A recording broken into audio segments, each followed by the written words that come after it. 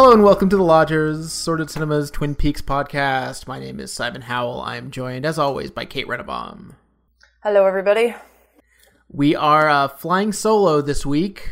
I'm going to be real with you. Last week's episode got a little bit unwieldy on the behind-the-scenes side, so we were just like, dear God, let's keep this one simple. So hopefully we can keep y'all entertained with just our small selves.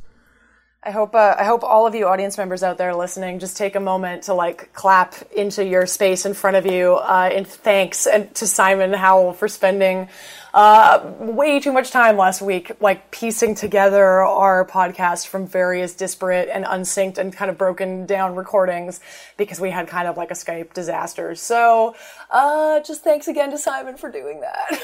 Well, I appreciate the thanks. I'm trying to put it behind me. Yeah. So part 10 of The Return. Let's do this. Let's get right into it. A little bit of a svelte episode at a tidy 53 minutes with, I believe, an at least 5-minute musical section at the end, courtesy of Rebecca Del Rio. I don't know about you, but the first time, as I've mentioned before, I watch my episodes through Crave TV in Canada, and the first thing I do when the episode loads is I hover my mouse over to the end of the progress bar to see how long the episode is. And I was like, 53:34 or whatever it was. Lynch and Frost, you so-and-sos. You're depriving me of that extra 5 minutes. Oh well. So we had a little bit less content this week. My gut feeling about this episode is that it might be the most extreme episode so far in terms of showcasing sort of the goofiest and the goriest. Maybe not goriest, but the most unpleasant, the blackest parts of The Return. Often with the sort of rapid tonal whiplash we really associate with Lynch and Peaks in specifically. In greater portions and with greater disparity than I think is showcased in any of the other episodes. Is that your feeling as well? Yeah. Yes. This episode was like a bumpy ride for me. I mean, I think Olivia and I watched it on the Sunday night, obviously, when it first came out, before we watched Game of Thrones. Thank you very much. Which will continue to be the order, people. But anyway, so we watched it on Sunday night, and I wasn't really prepared for how upsetting it was going to be. I mean, this is, I think a common theme with Lynch is that it goes to dark places, and I always feel like I'm kind of more or less prepared, and then Lynch, still manages to shock me, really. At first, that shock for me kind of translated into me not liking the episode. I found it quite disjointed. Olivier was really bothered by how much of the episode was focused on the Mitchum brothers and how much it sort of seemed to break down any of the other momentum in terms of plot that had been building up. And these kinds of things. I just found it so difficult to watch, and that I was like, this isn't fun, why am I doing this? This is just really torturous. Why am I going through this? But then I sort of gave it a couple of days and rewatched it again this morning, and as much as you can say that I love an episode like this, because it's hard to say that you love something that is so difficult to watch, I think this was a really strong episode in a lot of ways. I actually think it's maybe one of it's hard to say. I don't know if I want to rank things, but I would say it's very much at the upper end of, I think, what Lynch has been doing here. But it's much more kind of a kindred spirit with something like Fire Walk with Me than it is with the original show, for sure. Yeah. My feeling is that it's a stronger episode than last week's, but I do have some misgivings that maybe we should start with stuff we're not sure about, or that we've maybe. I think there are certain aspects that 10 episodes in, I think we can say maybe okay, I'm good on that, And for me, one of them is I have to say, having gotten another scene of Jacoby's podcast. It's a good sequence, and it's nice to see Nadine reacting and all that, and to see obviously the silent drape runners and the bizarre store name, whatever it was. Run Silent, Run Drapes, which is a reference to a film from 19 I have it here in 1956 called Run Silent, Run Deep, which is like a Japanese submarine World War II like Hollywood film with Burt Lancaster and Clark Gable in it.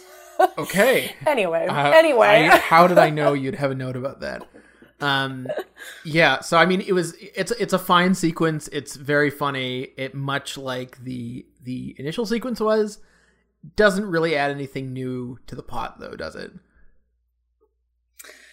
No, it doesn't. And I think there are maybe a few things there like that. Hearing you talk about Jacoby, Simon, you actually just reminded me of a point that I had thought when I first watched the episode, and then had kind of forgotten. So I'm glad you reminded me of it. But which is basically this idea that I feel like this episode, particularly the first time you watch it, it's kind of brazen, like how much it's putting in the spectator's face just how little we've moved forward from like the first sort of 4 episodes, basically. Like, to me, it felt very much like Lynch and Frost basically pointing out we're exactly where we started. Like, nothing has really changed. We are not very far into this. And more than that, it's just sort of like, again, the return. Like, this is maybe the 16th different way in which you could talk about like the notion of a return. And I have a couple more even for this episode later. But like this idea that we seem to be very much back at the beginning. And I feel like the Jacoby stuff is sort of part of that. Like, we're sort of back in the space where like violence against women is the predominant theme, which was it felt so present in those first bunch of episodes. Again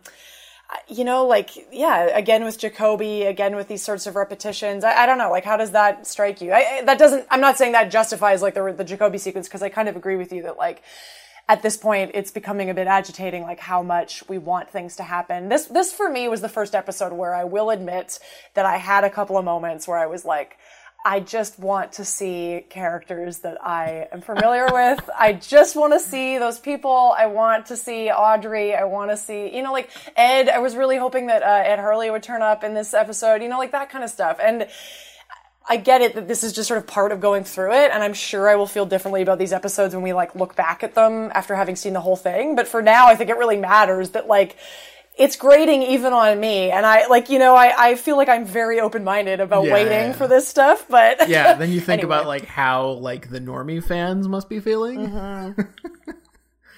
Indeed. If there is such a thing as a normie Twin Peaks fan, and I think there is.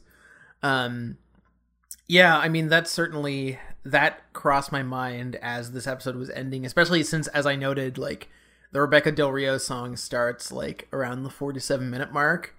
And I saw how much was left in the episode, and I'm like, okay, there's going to be a stinger on this, right? And it was a lovely song despite the auto-tune, and despite Moby being on stage. You thought it was auto-tuned? Oh yeah, there was definitely a little bit auto. Like on those held notes, you can.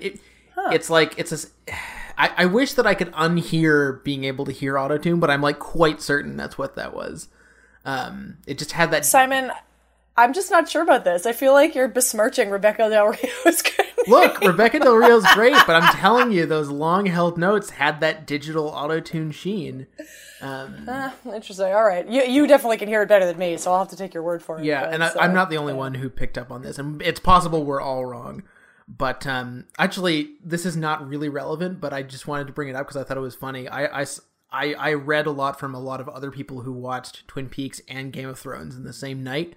And I'm not going to be offering any Game of Thrones spoilers, but they noted, and I also sort of noted, that it's sort of a fascinating study in contrasts, because especially now that they've sort of passed the books, Game of Thrones is really like a fan service delivery device where they're really giving people everything they want, after years and years of being like quite slow and difficult and like, giving you really horrifying stuff to watch.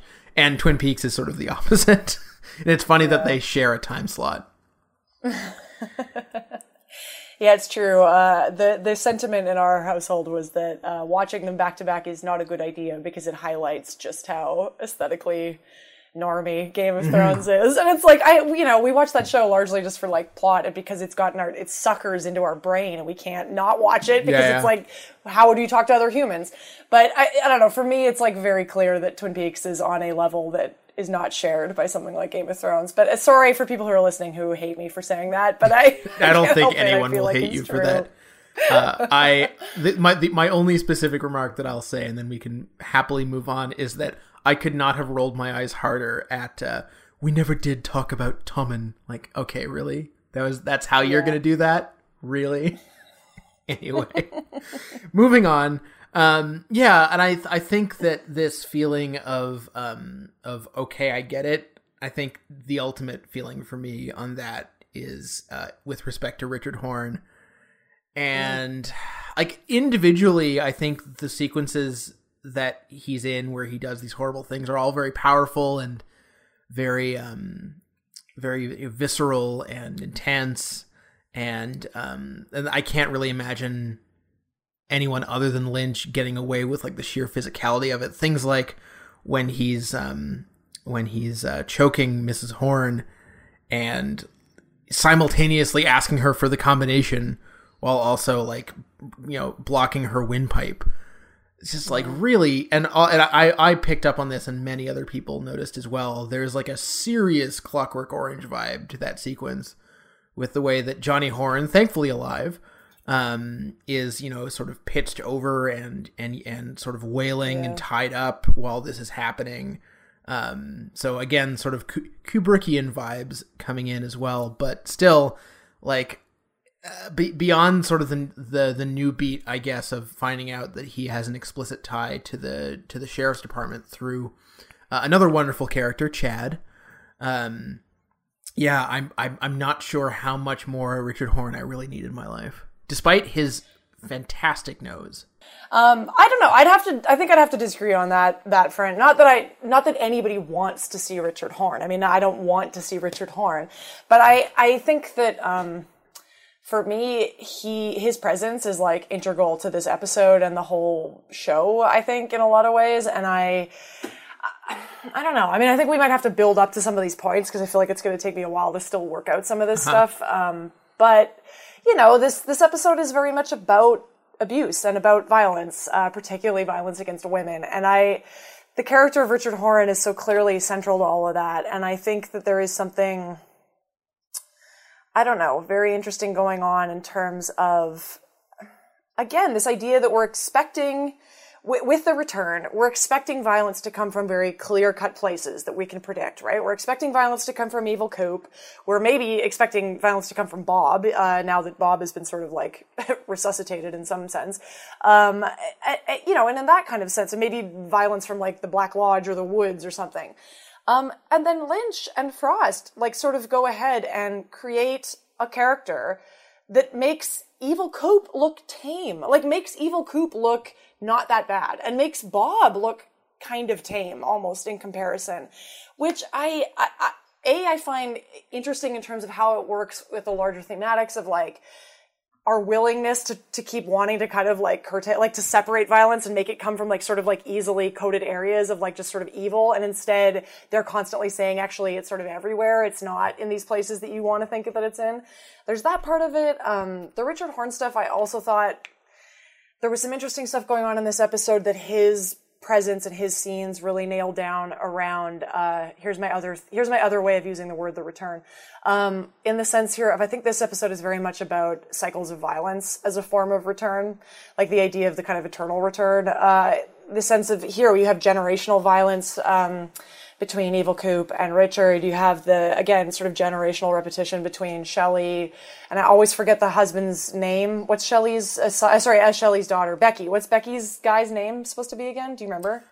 He's just Caleb Landry Jones to me. Yeah, exactly. I can't remember his name either. But like this kind of stuff. I mean, this idea of like violence keeps coming back. And I do think it's interesting overall, the sense in which this episode again kind of doubles down on what was being made clear in the early episodes, which is this idea that this violence here is no longer limited to something like Laura. And we'll come back to this because this idea of Laura being the one is clearly important here. But this idea that violence is no longer like focused on one person or one person's experience. It just sort of is everywhere and random, although again, primarily aimed at women.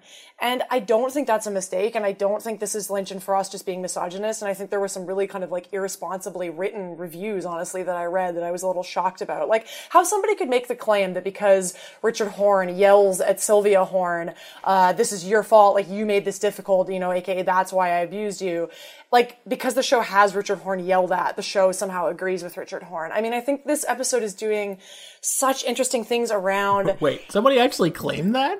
Yes, somebody wrote that in a review for... and I only read it because I was purposely trying to find reviews that, just sort of went full tilt calling the show misogynist. A counterpoint to what you're talking about, although also not a counterpoint, is the amazing and hilarious sequence of Candie, played by Amy Shields, who we've only seen in the background so far in her, like, essentially, like, Playboy Mansion outfit, very slowly stalking around Robert Nepper and trying to hunt for this fly, and then eventually, as we could all see coming about 90 seconds earlier, just absolutely thwacking him on the side of the face with that remote and drawing blood.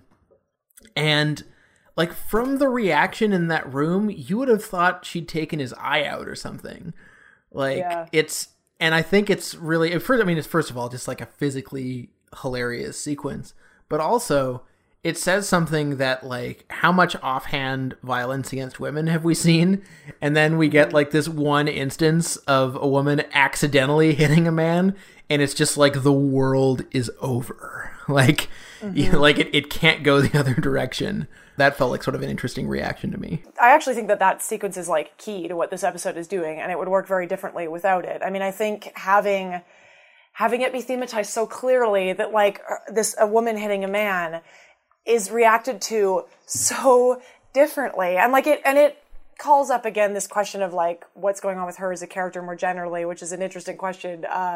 But I think also when you see her later, when the Mitchum brothers are sort of back in their apartment space, which by the way is maybe one of the more interesting kind of set design setups that we've gotten so far in terms of the kind of classic like Lynchian apartment house design stuff.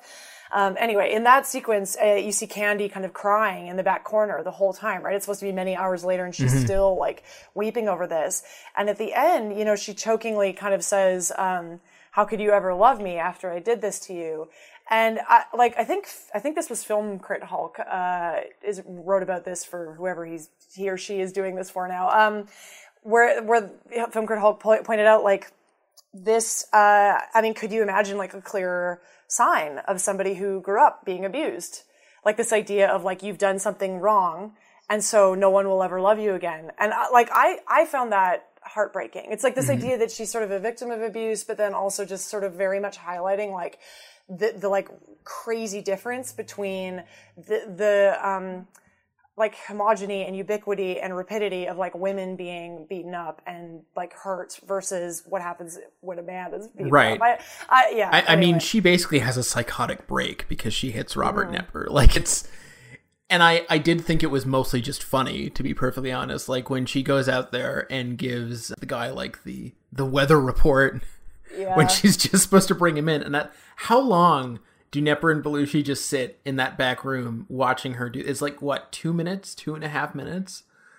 It's something like that. And I thought that was a great joke. Like, by the way, I totally agree. All this stuff with Candie is funny. The scene where she hits Nepper and starts screaming in the beginning is quite hilarious just on its own. But, like the scene with them waiting for her as they're watching her on the surveillance footage, I thought that was like a great joke about the show very knowingly winking at audience members who like feel like they're being put in that position of having to like sit out and wait endlessly. And then eventually just scenes. Like, God damn it. Exactly. I thought that was kind of brilliant. I was like, they know what they're doing. They know. And I have to say, like, as someone who's like really enjoyed Nepper's villains, like in many, many things over the years, like stretching back to, I think the first time I saw him was in the original Prison Break or something. Like, I think Nepper and Belushi is a really inspired pairing. I don't think I'm super familiar with him from before, but I do like them. But I like they're Well, I don't know. I like them. I say that. I also, again, say that I kind of just want episodes where we're not spending 30 minutes with them. That's fair. That's fair. I do think that they're both great. And I sort of, again, I like this idea of the show kind of playing them as these like almost silly, like Godfather or wannabe kind of figures. Like they speak in sort of very silly dialogue almost. Yeah. Well, what's interesting about them being cast is that Nepper really is known for like nasty, violent men. And Belushi is known for, goofy, like sitcom dad type. So they're both kind of meeting in the middle where they're both like, they're asked to be kind of menacing, but also kind of silly. So it's, I guess it's a logical pairing in that sense. But anyway. What I was going to ask before we forget, because I wanted to ask about Candie, because I thought it was fascinating, like how much the show puts front and center her kind of like mental space, like whatever is going on, you know what I mean? Like how in that sequence with the surveillance footage and everything, how much time and kind of like thematic energy is given to this question of like, what is the deal with Candie? Like when she is so out of it, like and kudos to that actress who like totally nails it and gets such, like, I laughed really hard when they finally get her attention when she's leaning against the wall. Her response of like, oh, like you want me to talk? I don't know. She just kills that. Yeah. But I don't know. I found it quite fascinating, like this move between her weeping and then her just being so absent. And like, I don't know if that's, again, like thematizing something about the way women dressed like that certainly tend to get represented, or if there's something literal there about like they're on drugs or something. I don't know. Well, yeah, because she seems to move between like being furniture and being conscious. And then like when after the hit happens, like her wires seem to be crossed. So she no longer knows when to no longer be furniture. It is a great sort of comic and physical performance. Speaking of physical performance, we have to talk about Naomi Watts again. Yeah, we do. Because I have to say, her scene in the kitchen, well, I should say starting with the doctor's office and then into the kitchen, has to be one of the 10 horniest performances of all time. Like man or woman, animal or vegetable. Like, I realize there's makeup and hair involved, but still, come on. That whole sequence, Simon, I still don't really know what to make of it. Like, because as soon as it starts, like, okay, well, we'll get to the second part, but when they're in the doctor's office, Emily Stevens or somebody was writing about that scene, and I thought she had a good point, which was that it's interesting that even the doctor seems to get sucked into this idea that, like, because Dougie physically looks good, he must be healthy. I don't know. There's something interesting about that idea. Like, they're all so distracted by what Dougie looks like that everybody forgets to actually pay attention to the fact that he still can't do anything but repeat what everybody else is saying. But like these shots of McLaughlin with his shirt off, like when that sequence first started, I was like, like, whew, is it hot in here? Like I don't know how to explain it. Like at first it just felt very, odd. Like I was like, really? Like we're supposed to be sort of like, I don't know. It draws such attention to itself that it almost reads as like, just sort of strange. And then you kind of realize what's going on with Naomi Watts looking at him. I don't know. Again, it is so rare to see scenarios in which men are not clothed and women are like lusting after them in that kind of a way. It is so rare. And Lynch totally manages to like come up with this here. It completely throws you off again. Another in his like arsenal of being able to throw you off. And then you get to Naomi Watts at the house later, and it opens on the shot of her shoes with her feet sort of coming out of her shoes, and you know exactly where the scene is going. Like what's going to happen. And my first thought was, is this like okay? Like isn't he like a child? Like is this some kind of weird like rape scenario? Like, and of course it seems not. Like you're sort of like, no, he's an adult, so it's okay, I guess. But it's very strange. I don't know. But she totally sells it. Like she totally wins you over, completely sells it. I don't know. It's amazing. My favorite part of like the doctor sequence especially is just imagining Lynch's directions for it. Just like, Kyle, you're hot stuff. Take off your shirt. I can't do it justice. Funnier in my head.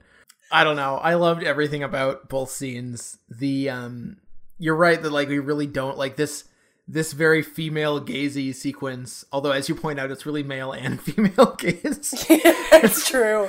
Doctor and female gaze. Doctor and female gaze. It's extremely unusual. If anything, a couple things we have to talk about. First of all, I couldn't tell at first because I thought maybe where the scene was going was going to be she was going to be all hot and bothered, but then he was just going to keep eating his cake and she would get frustrated and the scene would be over. Yeah. Like that's sort of what you expect. But no, like she can see that he's just he's lusting over cake and nothing else. And then like I kind of, if anything, if there's anything I could have wanted out of those 5 minutes we didn't get, it would have been the seduction. Like, I know. I want to know how that happened. If anything, it feels like a bit of a cheat that we cut straight to, the act. It is true. I do feel like there probably could have been some good comedy. There could have been that missing 7 minutes of comedy in there somewhere. Exactly.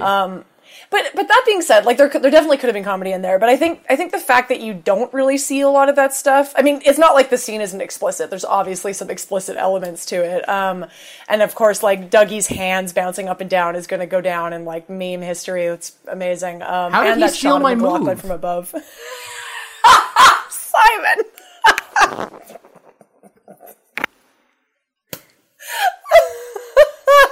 Okay. How do you know?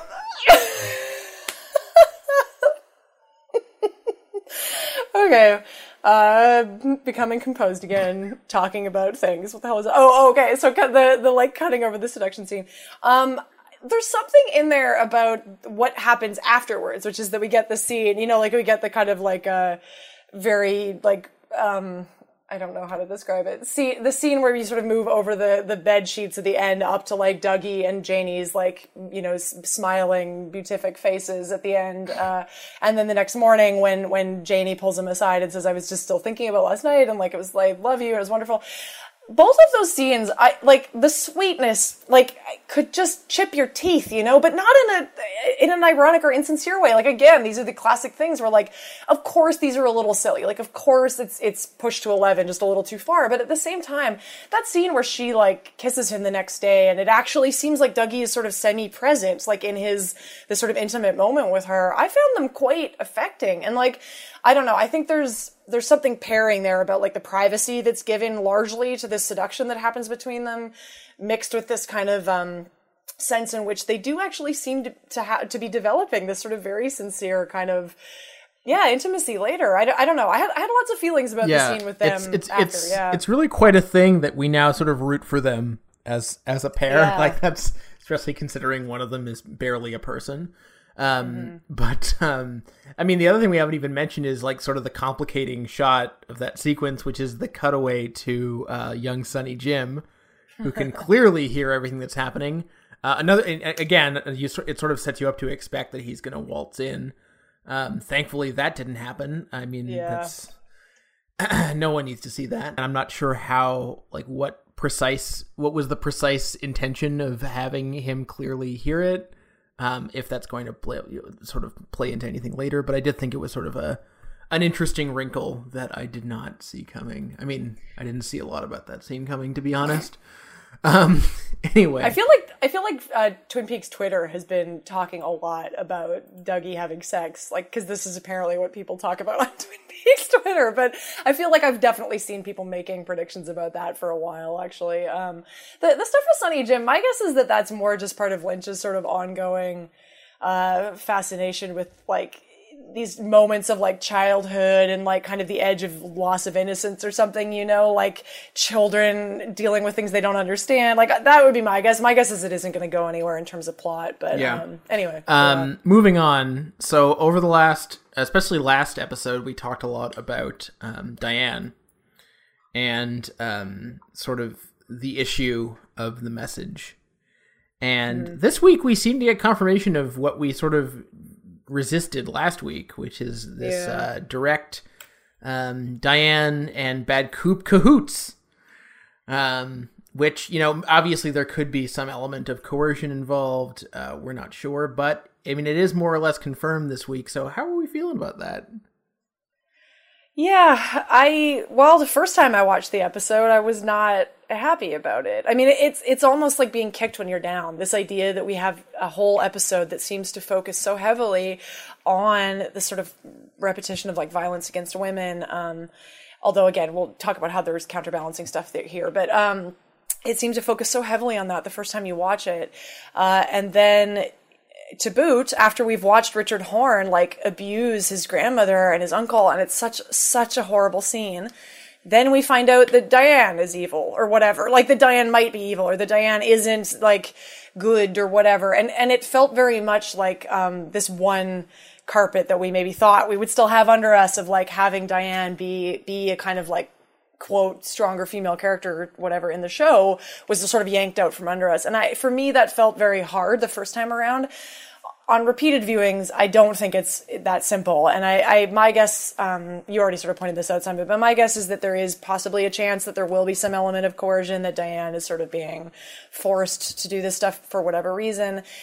You know, whether or not that's true, I guess we'll find out. But the thing that I did also sort of figure out on the rewatch, which I haven't figured out how I feel about it, but having Diane, having it turn out that she is messaging Cooper about whatever, means that the show has gone the tricky direction of having a woman lie about being abused by a man, which is hard. I mean, like, you know, like, again, Diane never actually says anything to the effect of, like, I've been abused or I've been sexually abused by this guy. So it's not quite so cut and dry. But she uses the performance of having been hurt very badly by Evil Cooper to manipulate the reactions of Cole and Albert and other people. And that is a very dicey area to get into. And I don't think I would never just say, oh, so the show is misogynist because it's showing women lying. I really don't think it's that simple. But what I'm sort of unclear about is like whether I kind of admire like the show's willingness to go into such touchy territory or whether I think it's just unconscious. I mean, I think that's for me the question here, but I don't know. I'm just not convinced yet that that's the case. I mean, It's entirely possible that it completely did happen and then... Yeah, exactly. And like possibly in the intervening time or in the immediate aftermath, something happened that she's been like under his thumb ever since. I don't know. I mean, this is one of those things that, you know, we always talk about like, don't expect this to get answered, but this is one of the things I really expect to get ironed out. Yes. It would be very strange if it didn't, even by Twin Peaks standards. But I'm not convinced that what you're saying is happening quite yet. Well, it's interesting though, because like I think that the point you're making totally makes sense if you think about only the sequence where she's in the jail cell with Evil Coop and she's going through this, and it's like this very much could be a space where she's sort of using the opportunity to like call out this guy who is possibly still coercing her into doing things, which I think and that she's still very upset. The question arises then when you have Gordon Cole in this episode saying, I could tell that something was off when she hugged me, which is this like moment where, you know, now we're having Diane and Cole pit against each other there, right? Like one of them is wrong and one of them is right or something. And so again, I don't know how to feel about that. Like we'll see where that goes, but I think there's very interesting kind of oppositions being set up there or something. Speaking of Cole, I cannot be the only one who thought he was going to buy it in this episode for a second. Oh, I thought so, definitely. I definitely thought so too. And when he sees the vision of Laura, and frankly, like now that we've had that scene, I'll be more surprised if he survives than if he doesn't. Me as well. Because holy crap, that just yells foreshadowing to me. We should note that sequence. It's a very strange sequence. To have this blown out image of Laura just appear in the hallway like that, even by the standards of the imagery we've had so far, it's a really odd sequence. We should point out for people who are listening who maybe don't get our original reference here, the reason why we both thought that Lynch would be killed in this episode is because that whole like the setup of that scene so clearly is meant to recall Coop answering his hotel room door at the end of season 1 when it opens and he gets shot by somebody who later turns out to be Josie, which may or may not have been what the writers were thinking at the time. Anyway, but so it's set up very similarly. So it's like you're sort of expecting there to be him be shot or whatever, and instead we get this image of Laura that's blown up, like, so it's, you know, it reads as these very large proportions visually on the screen. For people who don't recognize it, it's a shot taken from Fire Walk With Me. It's the scene in Fire Walk With Me where Laura has just seen her father coming out of the house after seeing Bob in the house. So she has just put together that her father is Bob, and she runs to the Hayward's house, and Donna opens the door, and Laura is like sobbing incoherently and asks, "Do you love me?" to Donna. And like the idea of like taking that out and inserting it here is so, I don't know, like evocative. I mean, it's like I've already seen many different people making many different things of that scene. There's a lot there. I haven't been reading theories so much this week, so I'm curious if there were maybe some more interesting interpretations kicking around. Oh God, the only one I can recall off the top of my head right now is I think Miriam Bale has got this thing going where on Twitter where she is positing that Cole might be evil, that like there might be something bad with Cole, that he's up to no good or something, which is kind of interesting, and there are like possibilities there that I think it sort of solves some issues that the show has had if that does turn out to be true. I don't really think it will turn out to be true, but this idea of like Laura, you know, weeping in front of him maybe is this reference of like him being linked to Bob. I don't really buy that one doesn't make much sense for me. I think more, I don't know, for me it just read as like Cole being sort of somewhat in tune with this kind of other worldliness of the show, right? Like that he seems to be sort of linked into I don't know, whatever's going on. Yeah. And Laura's return here seems to be one of these things that we're getting more and more of, right? I mean, we have both the scene with her there, and then we have Margaret, or the log lady at the end of the episode saying Laura is the one. So this seems to be something. Which, can I just say, was not expecting another log lady appearance. I really wasn't expecting another. That was the other thing that for me felt very much like we were back at the pilot, was log lady coming back. Yeah. The Laura scene... Yes, it is very strange. For me, it recalls the scene in, when is it? Maybe the pilot of, it's either the pilot or like one of the early episodes of the original run where Donna goes to see Laura's mother and Laura's mother superimposes Laura's face onto Donna. Like it felt something like that, like just this very extreme, odd effect. Like it's not supposed to read as naturalistic at all, right? No. I don't know. At this point, like, I think it's kind of fun to make predictions because we only have 8 episodes left. We're past the halfway mark, people. So unless of course one of the I do know that the final night that the show airs, they will be airing 2 episodes like they did at the start of the season. But you know, I'm expecting 8 regular length episodes, and I think it's kind of fun to think about what we think we can reasonably expect to see in that time span. And maybe what we reasonably can't. Like, will we see James again? I'm putting my money down right now. No more James. I don't think it's going to happen. Will we see Denise again? I'm also thinking no to that. I actually think it's more likely we see James again than Denise. I'd kind of forgotten about Denise. Yeah, I don't think we're going to get more Denise. I saw a great tweet yesterday about how someone received the insult that Twin Peaks is just the X-Files for people who like Neutral Milk Hotel. Anyway, I just really enjoyed that. The reason I'm bringing up predictions is because, like, I will be more surprised than not, again, if there isn't some kind of new physical manifestation of Laura that we get. Because it seems to be so heavily implied over and over in these episodes. You mean like her in the world, like back in the world, like literally resurrected somehow? That's interesting. I don't know about that, but I mean, it would be great. Like I want Cheryl Lee around as much as possible. I don't know about that. I feel like it might be more that she ends up doing something from the other world, like that she has a role. She has a role to play in all of this from the White Lodge or wherever she is now. See, I say this stuff now, but then next week, every single character is played by James Marshall. So who knows? There's a couple of other sort of important things that we haven't talked about, like, for that matter, Miguel Ferrer and Jane Addams giving us a little bit of fan service. Yeah.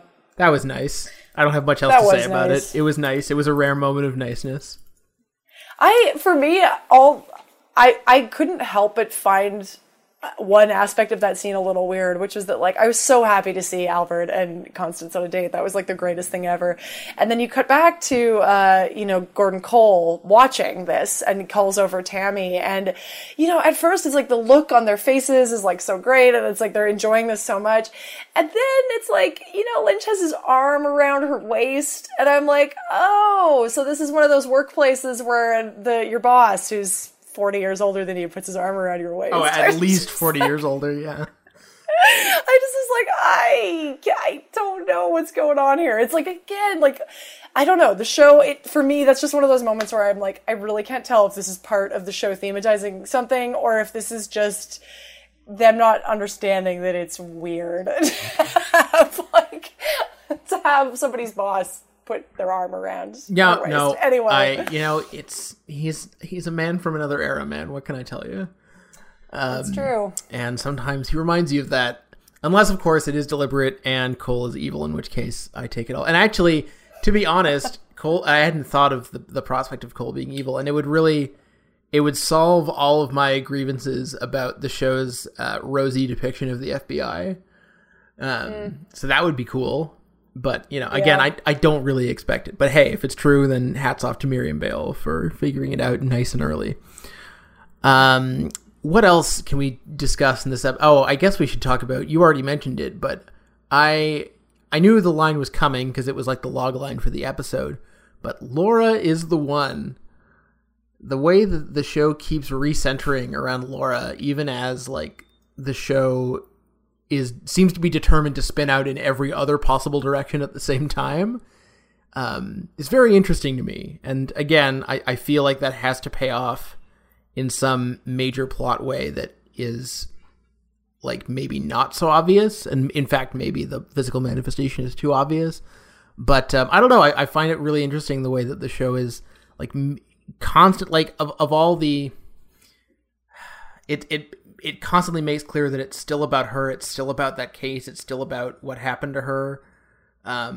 It's still about, her being in some way special, even as it's, introducing us to 75 new characters is very interesting. And I'm not sure what to make of it yet. Yeah. I mean, for me, like, I definitely think there will be plot ramifications for it, but I think, on, like, a formal level, there's something interesting going on there with, again, this tension where you have, three women being sort of brutalized and murdered, some of them murdered in this episode. And so, again, it's this thing that I've been kind of talking about a lot in these podcast episodes lately, of Lynch playing things out across multiple people, right? Like, and here it's not this idea that these women are indistinguishable. These women here are all characters that we've been introduced to before, and we know things about them. So it's not quite that sense. But there is, again, the sense I already said at the beginning of, like, violence just sort of spreading out in all directions. But I think what is interesting with the show continually coming back to Laura and, like, keep putting Laura forward in our mind is this idea that just because the sort of violence is spreading out across women, I don't know, the show is not willing to give up this idea that doesn't mean that it matters what happens to each and every single individual, right? And, like, Laura is the person who stands in for that. Like, Laura has always been the character that stands in for this idea that, like, she's a specific person, and, like, the tragedy of her life matters. Like, it matters that she was abused and beaten and raped by her father and, like, destroyed. Like, it matters 30 years later. I don't know. I still think that is a really kind of amazing gesture, and I think it goes a long way towards, again, opposing any simplistic idea that the show is just misogynist. Mm-hmm. There's actually there's a couple things from last week we didn't get the chance to talk about because at least I was distracted in my directorial duties by what was happening, and I just wanted to bring them up to get your take on them. One of which connects to this episode, but the first of them doesn't. How are we feeling about Tim Roth and Jennifer Jason Leigh? Yeah, Tim Roth. I forgot to bring that up too. I read somebody on Twitter saying that they had been really hoping that Tim Roth was going to play Philip Jeffries. Like Tim Roth was going to take over. That was my guess as well. Oh, was it? Interesting. I was completely shocked when Tim Roth showed up in that last episode. I was like, what? I'd completely forgotten he was on the cast list. But then again, like, credit to him as an actor, right? I mean, like, 3 seconds into it, you've sort of forgotten that he's this celebrity, and celebrity maybe is a bit strong, but he's this, like, big name, that you've kind of forgotten that right away. And, like, I thought his performance was really strong. I mean, I thought he really, like, was great in that scene. I don't know, this whole weird thing with, like, him presumably being married to Jennifer Jason Leigh and having Jennifer Jason Leigh, like, kiss Dougie in this sort of extravagant, excessive way. Like, I don't know, that scene was bananas. I couldn't help but thinking that he reminded me of, like, a season 1 of Justified villain of the week. Like, I just kept waiting for Raylan to show up and plug him full of holes. But yeah, I don't know. It's just weird to see two, like, so high profile, like, great actors in, like, really, like, determinedly minor parts. And I mean, like, minor in the sense that they're both, like, hench people, who are just, like, they don't seem to have a ton of defining characteristics. Like, I'm not really a complaint. It's just weird. Like, the hierarchy of which actors get what parts in the show is really funny to me. That's one of the things I like about Lynch is, like, he's going to give, like, a lead to a non-actor, kind of no one that no one's ever heard of, and then, like, the biggest people around are going to get tiny parts. Mm-hmm. I enjoy that about him. But anyway, the other thing, we didn't discuss this last week, I don't think, and it does come up again this week, is the continuing ballad of Beverly and Ben Horne. Mm-hmm. And of course, last week we had them once again hearing what we assume to be the Josie frequency, and then sort of bumping into each other, and Ben saying, "Oh, we can't. I don't know why. I just can't." Which has to be the only time in the history of Twin Peaks that anyone has, like, declined a boning session. It's the only time that's ever happened that I can recall. I mean, admittedly, Ben Horne is about 102 years old, but still. And then again this week we do have him just sort of calling out to Beverly after he has that rather upsetting phone call. I was just wondering how we're feeling about the state of Ben and Beverly, or maybe just Ben generally. Yeah, Ben and Beverly. I don't know about Beverly, but sorry, hold on for 1 second. I just have to cough. Excuse me. Beverly. I don't know. It's been a while since we sort of had much with her, so she's not really on my mind. But the scene with Ben, I found interesting here because I liked it because it sort of is very much a callback to older Ben in the sense of, like, slight moral turpitude here. Like, his still wife, I mean, they're still married, he's still wearing the wedding ring. His still wife calls him to say, "I've been brutally attacked and robbed by our grandson." And he seems he's like, not sucks to be that you. Concerned. Yeah, exactly. He's like, too bad for you. Yeah, exactly. And it's like, yes, of course, you're supposed to intuit that there's been this long sort of acrimonious history between them, like, sure, whatever. But his immediate response to this phone call is, like, A, he's like, "I'm not sending you any more money." And then B, his response is, "Beverly, do you want to get dinner?" And it's like, there's such a clear, like, you know, it's almost laughable, like, how opposite this response is from what it maybe should be. It's kind of a great callback to how Ben has sort of always been, right? I mean, he's this guy who's, like, he seems to have these periods in his life where he, like, wants to shun who he used to be, and then, like, and maybe he does actually make inroads on that. Although it is kind of telling that when he talks to Beverly and he's like, I don't know why. It's not like, I'm married, sorry. Like, it's just like, there's some amorphous reason that I can't put my ring finger on why it's happening. I just don't know. Well, and I think Jerry says in the pilot, maybe even something about how he's had, like, a string of women in the last while. It hasn't been that long, you know.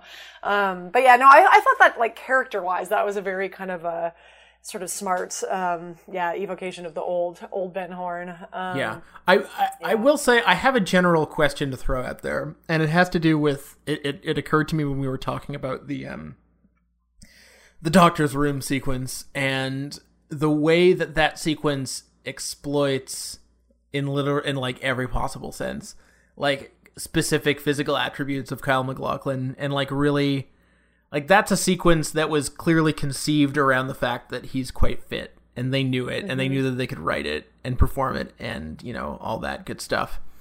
MacLachlan is the only one of the performers that we know of who was really apprised to everything the show was doing and everything the character was about. And in like in a fairly traditional way, like if this were any other show, like, every major actor would know their arc. Everyone would know what the sort of season arc was. Everyone would know what the show was after. And Lynch, as we know generally from how he works, as we know more specifically from stuff like the interview with Lillard, who was just totally in the dark, or very nearly totally in the dark as to what his character about. So my question is, do we think that maybe Lynch is using these techniques? Do we think that the way that Lynch treats his actors sometimes maybe hobbles the performance possibilities and the writing possibilities inadvertently? Wait, I forgot, who did we start off talking about? MacLachlan?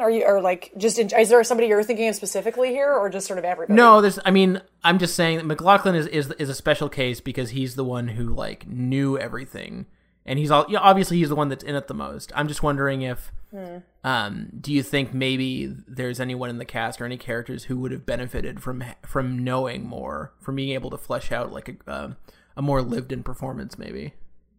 That's interesting. I mean, I think maybe, but I also think like the opposite question totally holds true, which is how many types of like performance opportunities are lost in the other model with the over-reliance on a kind of like psychological, like the creation of a psychological interiority, and like, and also the knowledge of where a character is going. I mean, how often, we don't know where we're going in life. I mean, and again, we don't all just have to be aiming for like naturalist performance styles, but, like I do think that is really only sort of one way of doing it. And I think that Lynch is so good at creating performances that are so much about these sort of like affective bubbles, right? I mean, like Janey's character, it's like, I can't imagine that character from Naomi Watts would be improved by her having some sense of like Janey's backstory or Janey going forward. It's like they create that amazing character out of, these moments of being like, she has this kind of attitude, or like, this is sort of how she responds. It's like,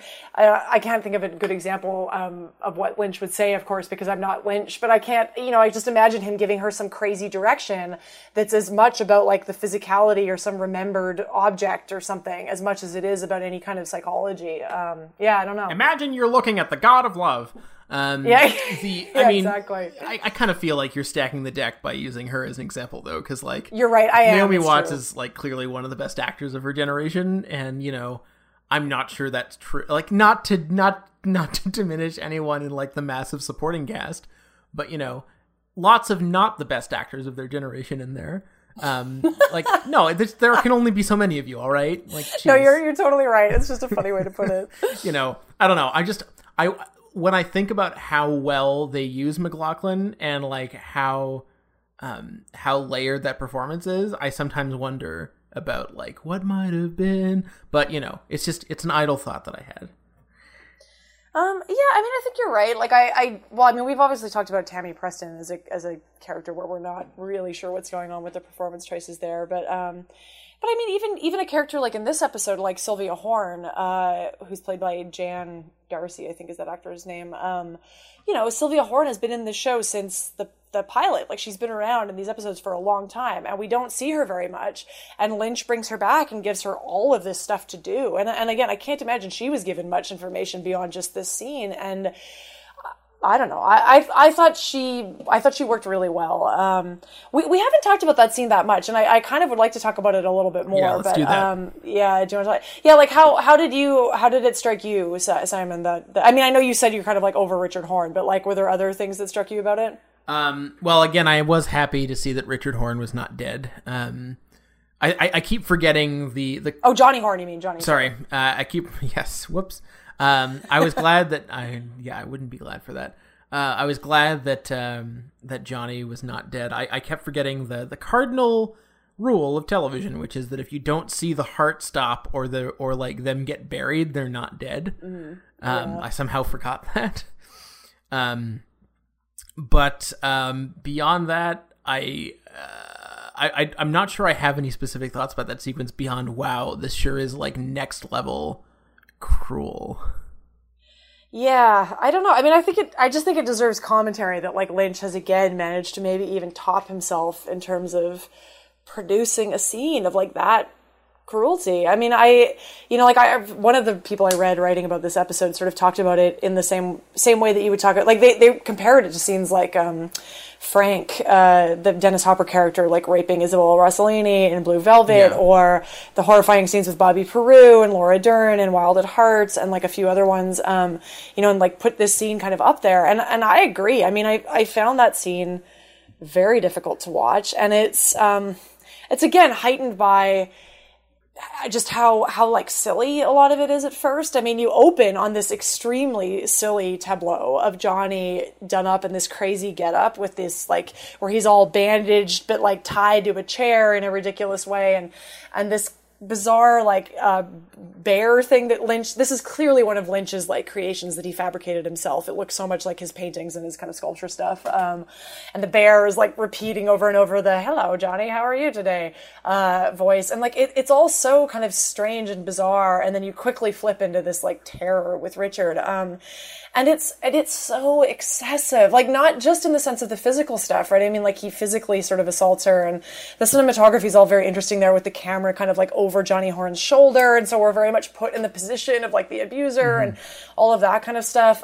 There's that, but then there's also the really hyper excessive verbal abuse on top of that, which is a theme, right? I mean, it links it back to what's his nuts, Caleb Landry Jones, like who doesn't physically touch Becky in that scene, but is, that scene just sort of really perfectly illustrates how it's sometimes a bullshit distinction to make between emotional abuse and physical abuse. Like the damage is there no matter what, and it's anyway. But sorry, were you going to say? No, can we rewind for a sec? Did you say what's his nuts? I just wanted to make sure I didn't hallucinate that.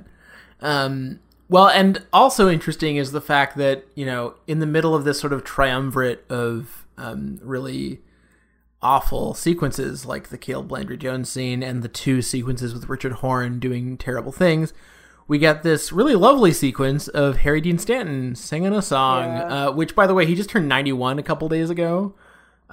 Don't know what kind of super crack he's been using or has been stuffing into his cigarettes all these years, but I need some, because he sounds good. Like his voice sounded good. Olivia and I watched that documentary about Harry Dean Stanton that's available now. There's like a documentary, and Lynch makes an appearance in it. Lynch sort of interviews Stanton for like maybe 15 minutes in it, and a lot of it is just Harry Dean Stanton singing, and it's kind of amazing. Like it's him sort of being like, I really wish I had pursued music. It's always something I wanted to do, and he's not a big talker, but he will like sing at length, and he has a beautiful voice. Anyway, that's a side note. Go find that film if people are interested, because Harry Dean Stanton's amazing. Hey Harry. It's not too late, man. Cut a record. It's easier than ever. It's true. What's the movie called? I'd be curious to see that. I think it's called Harry Dean Stanton Partly Fiction. Okay. I think. Yeah. I need to check that out because he's the man. There's also, just for people who are interested, there's also another movie coming out soon called Lucky that was directed by John Carroll Lynch that stars Harry Dean Stanton, and David Lynch plays a supporting role in it. And it's a film about a guy who's in his 90s, which is Stanton, like sort of living in this town. I've only seen the trailer for it, but it looks pretty good. I've heard good things about it. Anyway. There's no relation between David and John Carroll, is there? No, Olivier thought that too. It was funny. Olivier was like, "Oh, Lynch's son directed it." And I was like, no. Lynch's son. And then, no, you remember who John Carroll Lynch is, and you're like, that guy's definitely not David Lynch's son. Anyway. We are just about to hit the hour mark, so I think, given that it was a slightly shorter episode of television, perhaps we should make this a slightly shorter episode of the podcast. Womp womp. However, all right. I will. I have one more point to make. I figured you would. No, that was the opening I was going to give you. All right. Simon knows me well enough to know that I have to get a solid ramble in at the end. But I don't know. I just wanted to hit the point a little harder about some of the stuff around like the violence and the misogyny and everything in this episode, because I I don't know. Like I saw a couple of responses that like really weirded me out. One of the things that I have been sort of mystified by that I see pretty continuously on like film Twin Peaks Twitter is this idea that there should be a cut of the series that like excises the musical numbers from the show, that everybody's like, oh, well, when they put this together as an 18-hour thing, they should just take out the musical numbers because they're clearly just like bookends. And I find this to be such a mystifying attitude that I really don't agree with that. And I think this episode particularly highlighted I think what a disservice you're doing to yourself as a spectator if you approach the musical numbers that way. I mean, I think the musical number here with Rebecca Del Rio singing this song at the end of the episode, which was called No Stars, and it was written by her and David Lynch and one other person. Like the song and the effective space of her on the stage is so important to the whole episode. I find it crazy that you would think like, oh, this is just a bookend. And Lynch again, like really highlights that with the length. I mean, we have like 4.5 minutes of the song before the credits come on. Whereas the other ones, I think, do generally largely just play over the credits. We maybe get like 30 seconds to a minute of the song before the credits start.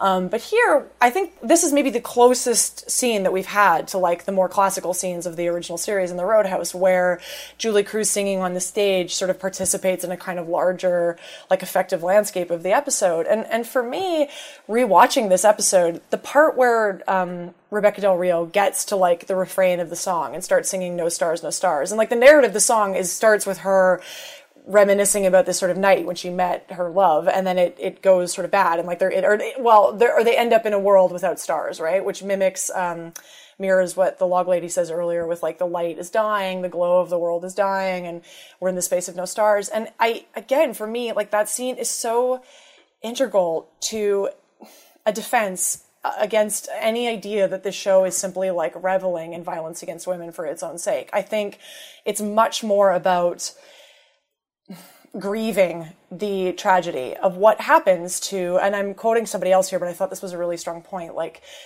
the traumas, the quote, traumas faced by strong-willed women in the world, like the way women are beaten and abused. And like the show is asking you to spend 5 minutes at the end of it and just sit with that as like a realization. And again, I think this really plays into the idea that the show is thematizing like, it's forcing us to reckon with our wish that the show would just take us to this nostalgic space where everything is good again and everything could be fine and the whole world could be the way it used to be back in the day and everything could be great. And the show is continually reminding us like, that wasn't what Twin Peaks was about in the first place, and the world isn't like that. And like to read reviews where people are like, well, this show should show the men that are killing these women or the men that are abusing women being punished. It's like, yeah, because that's so often how it happens when men hurt women in real life. I think the show is so much more interesting than that, and I think that I found that Rebecca Del Rio scene heartbreaking, particularly the second time. Like, it tears in my eyes the second time. So just to plea to people to don't turn off or don't like stop watching or stop enjoying when the music comes on, because I think it matters here. It's interesting that that's the sequence so far. That I mean, the Chromatic song came kind of close, but that's really this is really the most Julie Cruz-esque number that we've gotten, like the most sort of classically Twin Peaksian, and yet the sentiment of the song like couldn't be further away. Like it's the opposite of idyllic. It's funny that people would bring up that. I mean, I don't know if people were specifically targeting this episode for they should cut out the musical numbers, because there are so many other more obvious episodes where the musical numbers seem more tacked on, like the one with the cactus blossoms, or for that matter, the 2 episodes featuring Au revoir Simone, who like. Yeah. I know, at least this is a bit of a random trivia, but like Lynch is obviously just a really big fan of theirs, because like they talked about how they were playing a show somewhere once, and some guy turned up like super early before everyone else because he was such a big fan, and it turned out to be David Lynch. Whoa. Yeah, can you imagine? Yeah, that would be for me the only reason to start and be in a band would be to have David Lynch and or like Keanu Reeves turn up in the audience. Yeah, I would start a band for that purpose, but other than that, it's not really my thing. I mean, knowing Lynch, he may very well have had ulterior motives, but I'm going to choose to think that he didn't. Yes.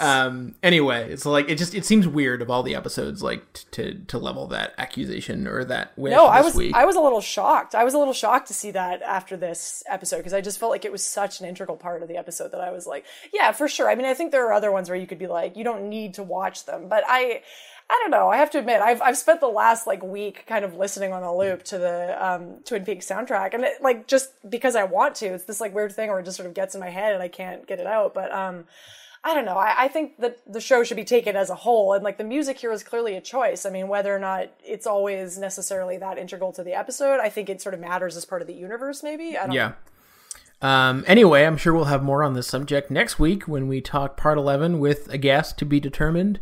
Yes. But thank you as always, Kate, for joining me, and thank y'all as always for listening. Do feel free to rate, review, etc. the show on iTunes. We have had a small uptick in reviews, but you know what's even better than a small uptick is a bigger than small uptick. So, just consider doing that, because it would make at least one of us happy.